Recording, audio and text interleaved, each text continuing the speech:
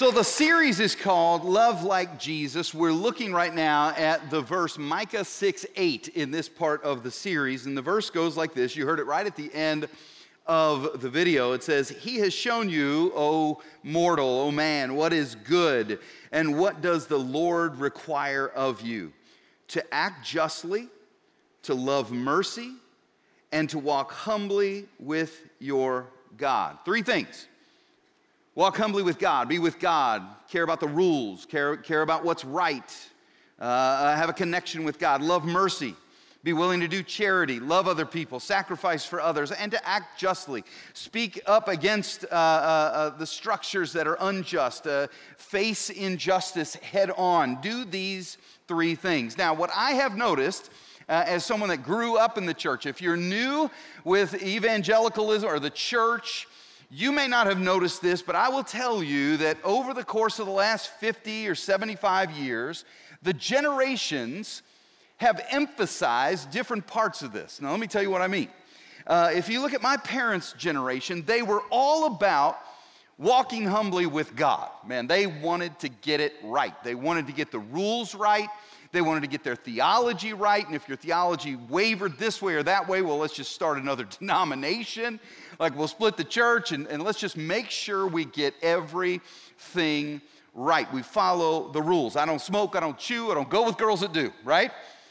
And, if you ask your grandparents, you might find, or maybe you remember this, some grandparents didn't cut the grass even on Sabbath or on the Lord's Day because they were all about trying to obey the rules. There was a lot of folks that said, we're not going to play cards, we're not going to drink alcohol, we're not even going to go to movies, there's no gambling, there's none of that. We're going to make sure that we don't break the rules. I went to Wheaton College, and when I went to Wheaton College, I had to sign something that said I would not dance.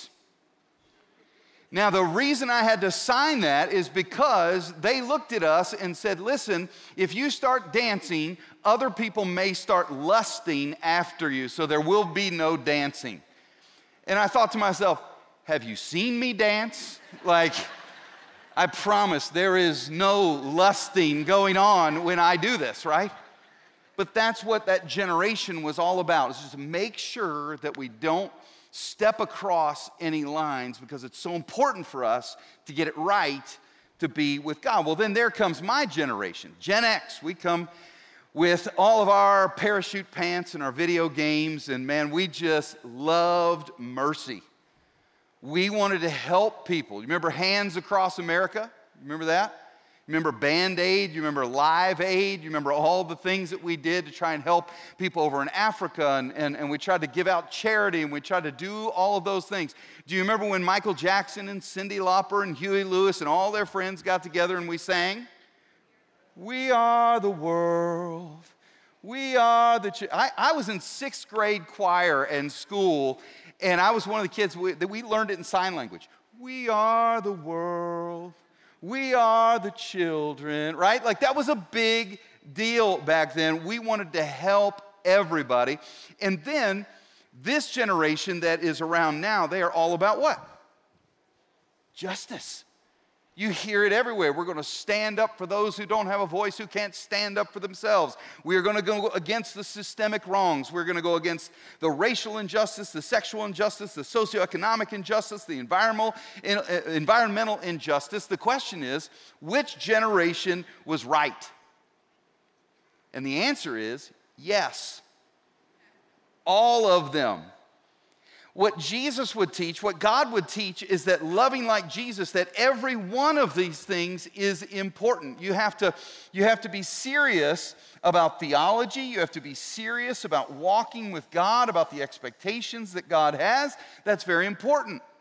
You have to be serious about loving the people that God loves. You can't just leave that out. We're going to love the people that God loves. If they can't help themselves, we're going to help them. That's what justice is about. We're going to right the things that are wrong. We're going to stand up for those who can't stand up. Every one of those is important. You can't leave one out. Because when you leave one out, and I'll tell you this, John Tyson, a pastor out of New York City, shared this, and it just super helpful to me, so I'm going to steal it all, okay? So if you like this, you'll cheer. If you don't like this, you send an email to John Tyson in New York City, okay? But here's what he does. He says, you know what? What happens if we leave one out? If we just love mercy and we act justly, I'm going to use my red one for this, then we're in this zone here. And that's basically a secular humanism. The idea there is that we're going to make things right, we're going to help people, but we're like a humanistic organization. There's no Jesus involved. And so, honestly, there's a limit here because there's no eternal impact to this issue. The other problem with this is over the centuries, without God in the mix, a lot of times we had to ask the question, who gets to determine, who gets to define what is justice and what is right? And so a lot of times it would be, well, might is right. If you're the more powerful nation, well, then you get to decide what's just. Or sometimes it was the majority rules. If the majority said slavery was okay, well, then we just said, well, slavery is okay. And so it's really important that we keep God in the mix so he can help us determine what is right and what is wrong. Now, what happens when you don't love mercy, but you act justly and you try to do things God's way? Well, this is a sort of religious activism. This is the people that they're going to stand up for what's right no matter what, and they don't care who they walk over to do it. These are the people that are at rallies with big signs and bullhorns, shouting to people how much Jesus hates them and God hates them, and because we're going to try to get things right. These are the people that honestly, now you say, well, I would never be a part of that, but in a church growth movement, what would happen a lot of times is people would be very serious about how do we grow our church as fast as we can, help as many people to know Jesus. And oh, by the way, we're going to get as political as we can because we want to make everything right. And if you look at the church budget, there's hardly any money that's going out to help people. That's a religious activism. But what happens if you take walking with God and this idea of loving mercy, but leave out acting justly? What I would call that is a moral irrelevance. And I got to be honest, this is probably the church that I grew up in. If we erred some way, it was probably there. Because we're very serious about following God and understanding theology. We're very serious about trying to help other people to know God. We were very serious about helping people. We would write checks and send them all over the world. But did we ever speak up or out against injustice? No way. In fact, we kind of said, listen, if you don't kind of agree with us, you don't really belong. And we didn't say that overtly, but that was just kind of the idea. Is like, this is what we're about, this is what we're about. You start talking about this, and you're not really all that welcome here. And so what's really important, what I think God would say and what I think he would call us to is we want to be all of these things. I think right there is the kingdom of God.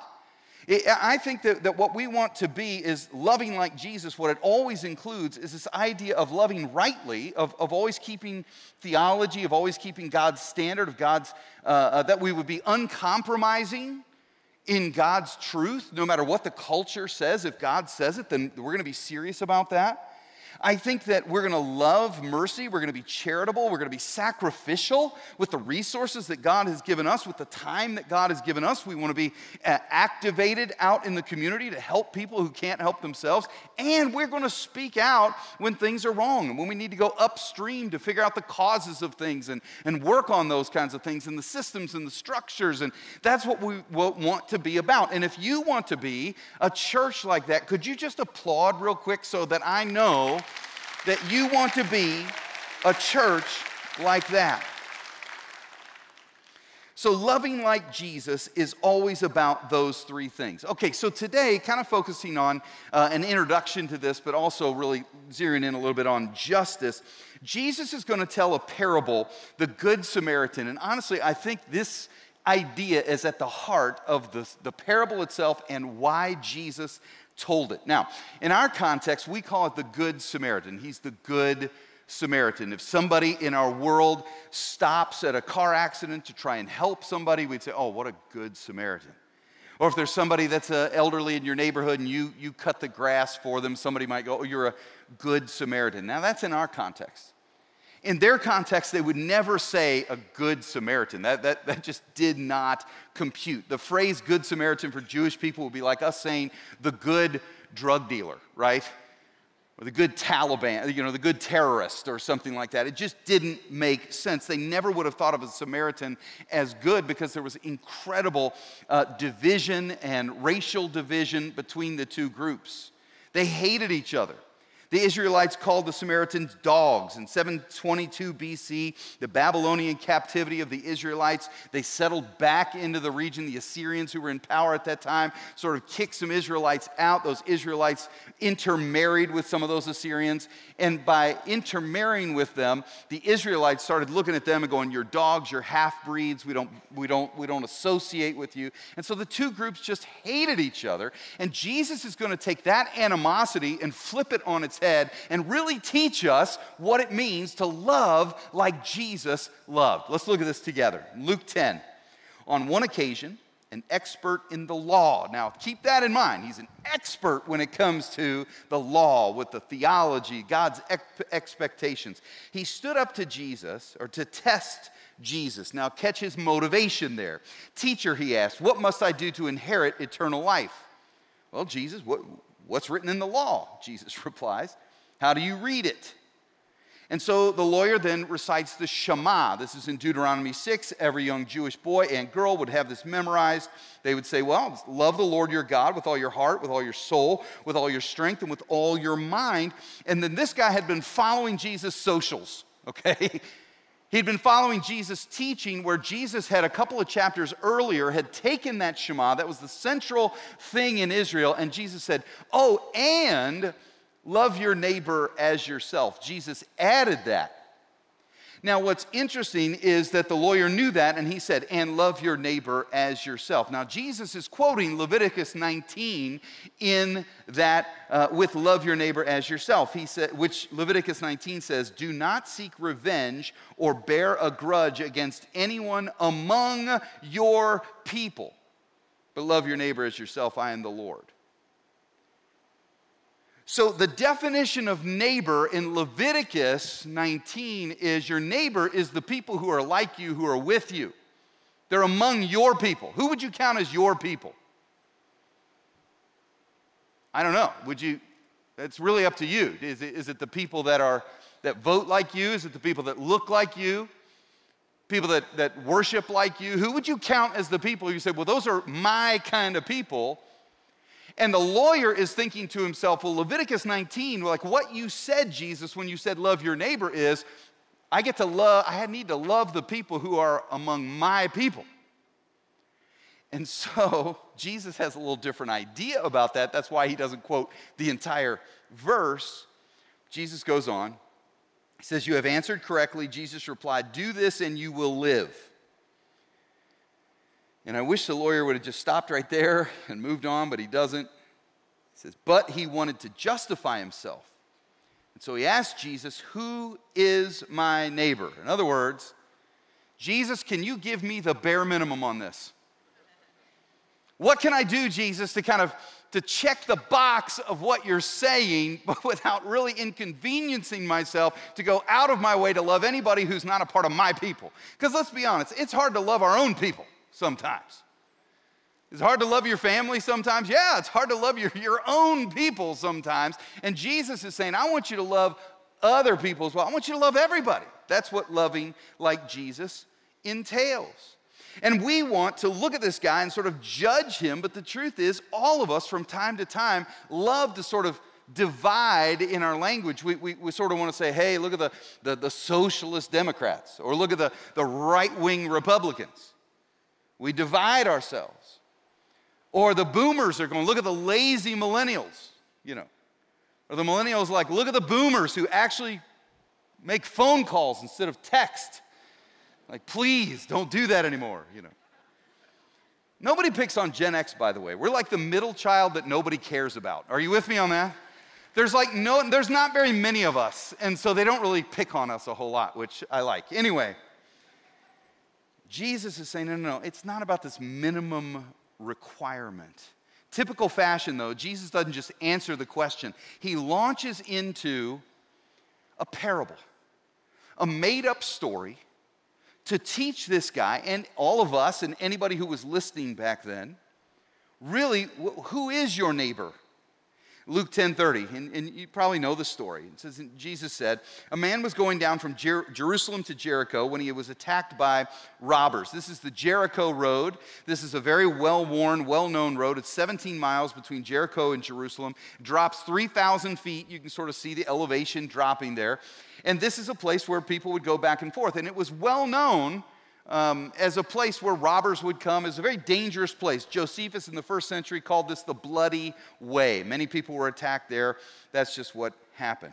Luke 10:30, Jesus sort of uses that. He says Jesus said, a man was going down from Jerusalem to Jericho when he was attacked by robbers. They stripped him of his clothes, they beat him, and went away, leaving him half dead. A priest happened to be going down the same road. When he saw the man, he passed by on the other side. So too, a Levite, when he came, it's basically a priest as well back then, when he came to the place and saw him, passed by on the other side. Priests and Levites, they understood the rules. They understood what God wanted, that sort of thing. The priests and the Levites, there were 11,000 of them that lived in Jericho that would travel up to Jerusalem on this road to practice and to serve during worship services. Jesus uses them, and he says, now this is something very interesting. He says they were coming down the road. That's a very interesting detail, because what Jesus was saying is they're coming back from Jerusalem back to Jericho. They're coming down the road. If they were going up the road, they would be going to serve at the temple. If they were going to serve at the temple, the lawyer would have known this. The priest would have known this. Had they touched a dead body, they couldn't have served at the temple. They couldn't have done it. But they weren't. They were coming back from church, right? They'd heard the message. They'd served in kosher kids. And now they're coming back. And Jesus is saying, you know what? His point is this. Now, sure, if they touched a dead body, they would have had to purify themselves, wash, and that sort of thing. But Jesus is basically saying they could have helped the guy. Because the lawyer could have said, well, you know, it wasn't right to touch a dead body. And Jesus is saying, but they could have. It's not just about this. It's also about this. It goes on, Luke 10:33, but a Samaritan, as he traveled, he came where the man was, and when he saw him, he took pity on him. He went to him and he bandaged his wounds. In other words, he touched him. Pouring on oil and wine, it cost him money that he put the man on his own donkey. It inconvenienced him. It was hard for him now. He had to walk by himself. He didn't have a donkey anymore. Brought him to an inn and took care of the man. He spent the night taking care of this guy, his time. The next day, he took out 2 denarii and he paid for the medical care of this guy. And he gave him to the innkeeper. And he said, look after him, he said. And when I return, I will reimburse you for any extra expense you have had. So Jesus is basically saying, hey, it's not just about this. It is also about this. This is what I'm trying to get you to understand. Is it also about loving mercy? But then Jesus teaches something else. In his story, he says that he casts the hero as the Samaritan. And the people would have gasped, because Jesus said the Samaritan robbed the guy. The people would have said, well, that makes sense. Those dogs. But Jesus said, no, he's the good guy in the story, because Jesus wants to teach us something else about loving like he would love. And so he asks this question to try and make the point. In verse 36, which of these 3 do you think was a neighbor to the man who fell into the hands of robbers? This question that redefines what it looks like to love your neighbor. Luke 10:37, the expert in the law replied, well, I guess it's the one who had mercy on him. And Jesus told him, go and do likewise. Now, what I love is that the guy can't even call him a Samaritan. He's the one who had mercy on all of them. Jesus says, go and do likewise. Folks, I think what we learn from this is that loving like Jesus involves all three of these things. I think that it involves going outside of just what you think might be your neighbor or your people and loving people who are not like you. And I believe that we as a church have an opportunity like never before, because we live in a world that is more divided than ever. Ever. We are divided over sexuality. We are divided over gender identity. We're divided over politics. We're getting ready to have an election. Yay. Abortion, climate change, generational gap, gun control, immigration. And Jesus prayed in John 17, I pray that they may be one. And he said that the world will know that you are my disciples if you love one another. In other words, your unity will stand against all the disunity in the world in such a stark contrast that people will look at you and go, wow, there's something different about you. But the truth is that for most of our churches, there's nothing different about us. The truth is, a year ago, if somebody wore a mask and somebody didn't wear a mask, we're like, well, I'm going to a different church. What is that about? Are you a vaxxer, anti-vaxxer, that sort of thing? We're going to divide over those things. Let it not be so. Not in God's united church, in his kingdom. And so I call us to be a place that, doggone it, we are going to be uncompromising when it comes to this. If God says it, then I don't care what the culture says. We're going to stand up. We're going to teach it. We're going to make this known. We're going to be a place that is sacrificially loving those who need our help. We're going to meet needs wherever we can. And we're going to stand up and say the things that are maybe uncomfortable to say. All right, well, I got to give you something practical before you go. So let me give you three things. This series is going to be a good one. I think you ought to come back for every week. And I think you ought to bring a friend. Because this is the stuff that if we don't talk about these things, if we don't address this, if we don't get good at disagreeing agreeably, we're going to lose the next generation. Just know that. Because they care about this stuff.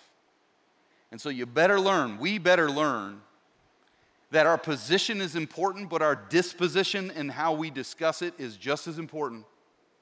And we better learn how to get along and discuss these things. All right, let me give you three things. One is, I think we ought to pray for other people. You got to walk out of here. What do we do, Dave? What are you calling us to do? Come back every week in this series. But number one is this: pray for others. I have a daily list of people that I pray for. I pray for my wife. I pray for each of my kids. I pray for my staff. I pray for this. You know who is not on my list? My enemies. I don't pray for the people that have given me a lot of pain.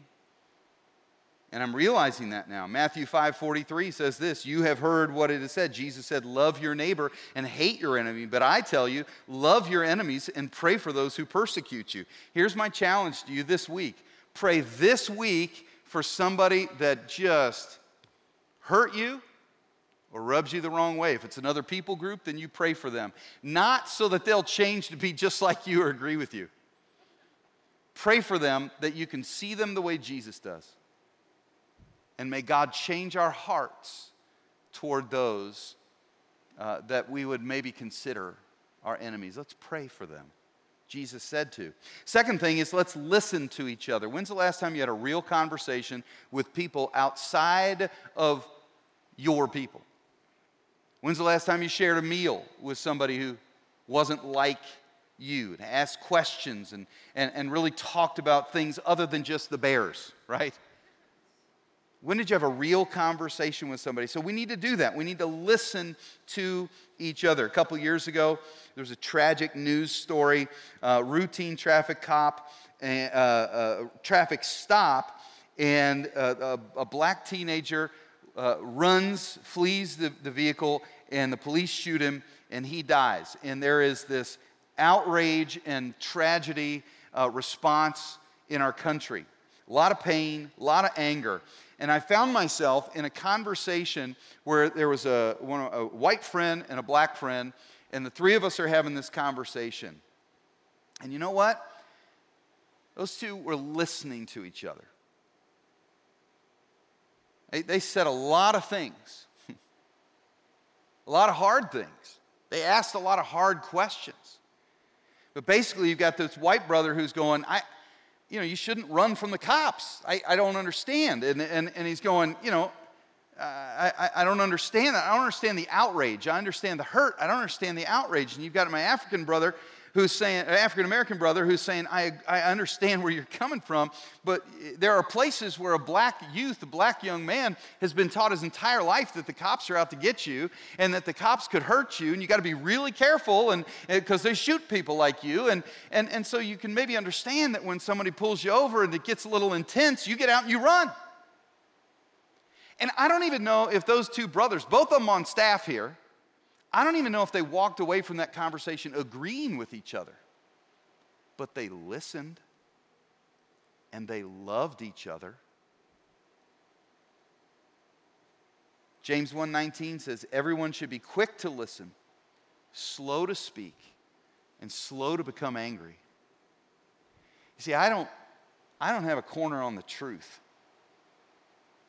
I have to listen to your perspective. You have to listen to mine, and we have to read our scriptures together, and we need to prayerfully go, God, what is the truth? Because I'm blinded by my experience, you're blinded by your experience, and we need each other to really understand the truth. So pray for others. Listen to others. And then the last one is just simply, let's try in this series and beyond to love like Jesus. Yeah. I'm running out of time, so I'm going to do this thing where you preach the last point. Or, you pray the last point. Is that fair? Is that fair? So will you close your eyes and we'll finish with a prayer. Dear Heavenly Father, help us to love like Jesus. He has shown you what is good and what the Lord requires of you, to act justly, to love mercy, and to walk humbly with our God. Dear Heavenly Father, I pray right now that you would open up our eyes, each and every person at every one of our locations, everybody watching online and everybody in the room. God, show us which one of these do we need to take a next step in. God, convict us if we need to love mercy, if we need to be more charitable, if we need to sacrifice more money or sacrifice more time to meet needs in the world. God, who is it in front of us that needs our friendship, needs their needs met? And God, show us if it's act justly, if there are places where we need to confront injustice, where we have been apathetic, God, to not stand up to attitudes that do not please you or systems that do not please you. God, help us not to be silent. And Father, I pray that we would walk humbly with you. And maybe for us, our next step is to figure out, God, where is an area that you're calling us to obey you? To change our thinking, to not just simply adopt the world's thinking because the people in power or the majority are so clear on it, God. Maybe we need to change our thinking, align our hearts and our minds with your scripture, with your word. Dear Jesus, help us to love mercy, to act justly, and to walk humbly with you. It's in Jesus' name we pray. Amen. Amen.